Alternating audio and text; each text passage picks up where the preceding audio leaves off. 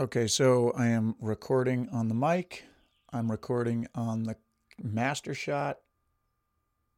And now I'm recording on the close up on the side. All right, so today I want to talk to you about how do you convince yourself to believe that you are actually good enough. Originally, I think I was going to call this episode Work is the Pathway to Freedom or something like that. That's what I'm always kind of telling my kids. And this is why. This is why. It was a few weeks ago from when I'm recording this. And I was working with my daughter on math. That's kind of my thing. I do the math. My wife does everything else with her. And she was squiggling and squirming and wasn't just facing the problem. I was getting frustrated, and I basically said, okay, look, you can't go into this kind of panic mode. I'm going to show you, it's going to be like training wheels. I'm going to show you the process of how it's done. You're going to see that for a few problems. You're going to kind of gather it. I'm going to work you through each of the steps. Then I'm going to start handing it over to you. And we started doing that.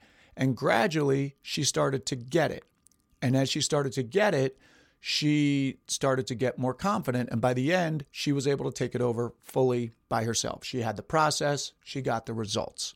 So then my son, around the same time, we had a problem just pinning him down just to do the work, period. He wasn't really doing the work. He was in some classes because he had transferred into a school. He was behind, and then it got kind of so far, it felt like, how do you even catch up? So he kind of fell off, and we had like 3 weeks of a real, kind of bit of a struggle, but eventually incentivized him by taking some things away that he had to, get the work done to earn those things.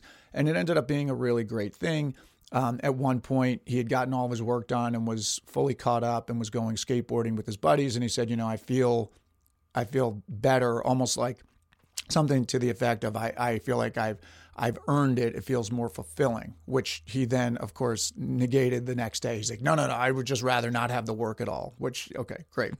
I do think he felt the satisfaction of doing the work and then having the freedom, which is why, work is the pathway to freedom.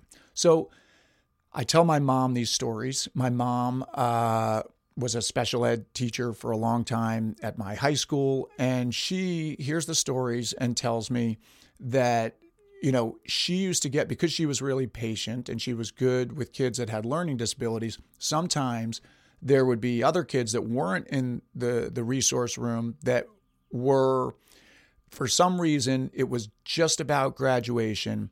And their teachers realized, they're going to come 1 credit shy of graduating because of some course that they never took. Like one of the stories was like a kid that transferred into the school and never took this math class that was way kind of beneath what the level of math that he was doing. Say he was doing algebra or calculus, and it was something that wasn't as hard, but he had never been taught it.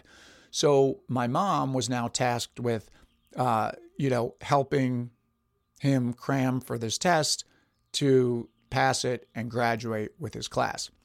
So at one point, she had to help a kid, I think it was this kid, with a certain thing. And for whatever reason, she had never learned it herself. And she said it wasn't that it was that hard, but she had never learned it. And all of a sudden she was like, I don't know how to help this kid. So she put her ego aside and was like, I don't know how to do this. I'm going to learn how to do this. She went back to the basics, even though it was kind of like, beneath what her potential was. And this is as an adult, as a teacher. And she learned how to do the math. And then she helped the kid do it and graduate. She said that these kids that she helped in these situations, years later, she would see them in the grocery store or wherever around town or in another town. And they would come up to her like, Mrs. Del Negro, oh my God, thank you so much. You helped me graduate. And they really thanked her for it. They hated her for it at the time. It was like, why do I have to do this? But then eventually they thanked her, which is a lot of times as the parent or the coach or the teacher, you've got to be willing to be hated in the moment to have someone respect you and, have gratitude for you later on down the line. Good lesson for anybody in a leadership position. So anyway, it made me think, work is the pathway to freedom. We don't always want to do it. Usually we don't want to do it, whether it's in the gym or it's work on a podcast or it's work as an actor or it's work in whatever your field may be. There are times when you don't want to do it. That's what makes it a profession versus a hobby. I mean, I think I had suggested The Art of War in one of the newsletters way back in the beginning, and that's what that was all about. Basically, Stephen Pressfield saying, the difference between an amateur and a pro is that the pro shows up when they don't feel like showing up. That's kind of the job. That's the gig. So anyway, I was going to name it that. And then I got this email from someone. Now, from when you're hearing this or watching this, this is probably like a month ago. But right now I just got this email. And I'm going to read it to you because this is why I named the episode this. This young woman says, first off, let me just say that your podcast has been an absolute godsend for me. 3 years ago, right before I went into college, I decided to put my acting dreams on hold because I assumed that I just probably wasn't good enough and that it wasn't, quote, realistic. As I've been thinking more and more about my future after graduation, I started to dabble with the idea of getting back into the industry, but found myself focusing on all the reasons it wouldn't work and all the reasons I couldn't do it. But your podcast has reminded me of the joy that comes in fighting against the odds, especially when it's for something you are so deeply passionate about. And while I know it won't be easy, I have been reminded that I don't need easy. I just need possible. I was just listening to your episode with Marie Forleo and loved it when you said, quote, a lot of bad acting just comes from people thinking they're not enough, end of quote. As I've been trying to reframe my mindset when it comes to pursuing such a difficult dream, I wanted to ask you, how do you convince yourself that you are enough as an actor? How do you actually come to believe in yourself, to believe that you actually are good enough? I would love to hear your advice on this, as I know that believing in yourself really is a key aspect to any career, but is especially essential for the acting industry, considering how much an actor must trust themselves in order to be fully present in a scene. Again, thank you so much for this amazing podcast and providing so much encouragement to all your listeners. Best. And then she says her name. I'm not going to say it because I haven't cleared that with her, but she knows who she is. All right. First of all, that's the kind of letter I want to get.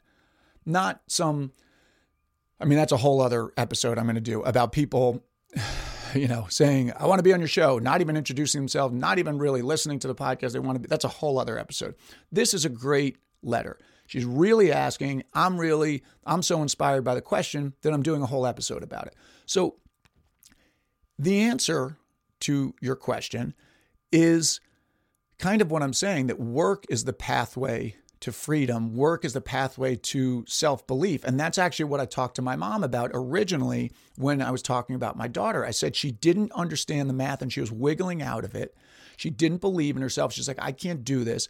We did the work, which was hard. She didn't want to do it, but we got her focused. She did the work, and lo and behold, she started to get it. She felt confident. Confidence then builds it to be more fun. More fun makes you better.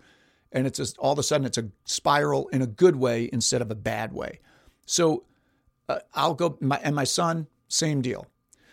I'll go back to The Last Dance, which I've referenced in the newsletter, the documentary on ESPN, 10-part documentary on the 1990s championship Bulls, winning 6 championships, Michael Jordan in particular, they focus on, and his attitude.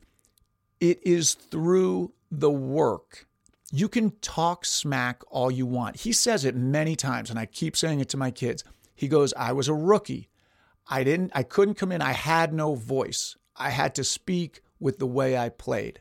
And so by game 3 against Milwaukee, he lights it up at the end when his whole team didn't believe in themselves and they were looking to the next game. He's like, no, this isn't over. He takes it to the hoop. He almost single-handedly carries them on his back. Boom. Michael Jordan is born. Boom. The Bulls are on the map. People are coming. Everybody's showing up to the stadium. Think about what that one guy did with his work ethic, which caused him to believe which then caused his teammates to believe, which then caused the city to believe, which then caused, kids around the world to believe that one dude who just said, this is what I'm going to do the work. Now, he's unbelievably talented, but so are a bunch of other people in the NBA. Why was he that much further? Maybe that much more God-given talent? I kind of think his attitude. He always did whatever he had to do to fire himself up every single night, right? So think about what effect he had on the economy, not only the local economy in Chicago, but in the country and then globally eventually. How, she's asking, how do you convince yourself that you are enough as an actor? How do you actually come to believe in yourself, to believe that you actually are good enough? Well, you can't just talk about it. Everybody talks about positive thinking. Everybody talks about positive affirmations. Absolutely. Yes. Sometimes you can throw that out there and live up to it. But at some point, talk is cheap. The reason you're talking is to get yourself to do the action. The reason you're talking is just throwing it out there to make yourself accountable so people aren't like, this guy talks a lot of smack about how good he is, but he's not that good. But if you keep saying it, you're embarrassed to not be that good. And that embarrassment, because you put it out there, made yourself accountable, causes you to actually have to do the work. When you actually do the work, you get better. When you get better, you realize it and you get more confident. Other people notice it. They start to say nice things. That gets you more confident. Then you're like, oh, I got to live up to this. Now you got to work even harder. It's not like it ends. It's not like the work ends. You've got to work harder, right? When you're on top of that mountain, you've got to work that much harder because all these people are coming up. And there's a great thing. There's a Arnold Schwarzenegger documentary called Pumping Iron. And at one point, and we used to quote this when we were younger, like 8th grade, my buddy, or 10th grade, I don't know. My buddy was really into Schwarzenegger. And they used to say, Arnold, they say the wolf on top of the mountain isn't as hungry as the wolves that are climbing the mountain. And he goes, yes, but when you're on top, all the food is there. And it's true. All the food is there. The spoils go to the victor, all that stuff. But there are other wolves coming up that mountain trying to pull you down or trying to take your position. It's hard to keep. That's what's so amazing about that documentary, The Last Dance. A 6-peat, 2 3-peats as champions. There's a bullseye on your back if you're a Chicago Bull in that situation. Everybody wants to take you down, and they still did it. That's hard. You have to work extra hard when you get up there. It's not like it goes away. So hopefully I answered your question. I love that question. I encourage letters like this all the time. If they're going to be thoughtful and they're going to be real, I'll do my best to answer them like this. Maybe not in an episode, maybe just in an email. Maybe I'll send you an old episode that answers it. But I appreciate it. I want to mention we've got Dan Cortez coming on this week. If you guys remember, he was the MTV VJ back when I was in college. He was a little bit older than me, just a few years. And he's another one of these guys. His job, I remember when we were in college, we're like, God, that guy's got such a cool gig. I mean, like he travels the world. He plays like baseball and basketball with the greatest sports stars, around, and all of these, big actors. And when you hear his story, though, you realize the risks that he took and how he got to that position on MTV.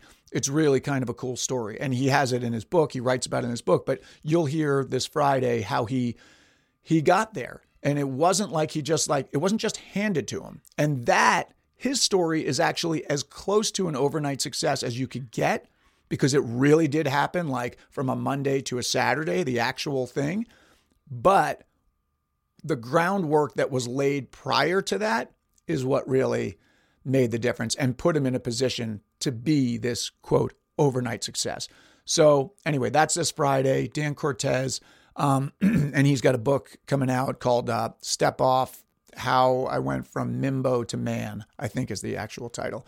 Anyway, check that out on Friday. Hope this was helpful to you. And that's it. Boom. Boom.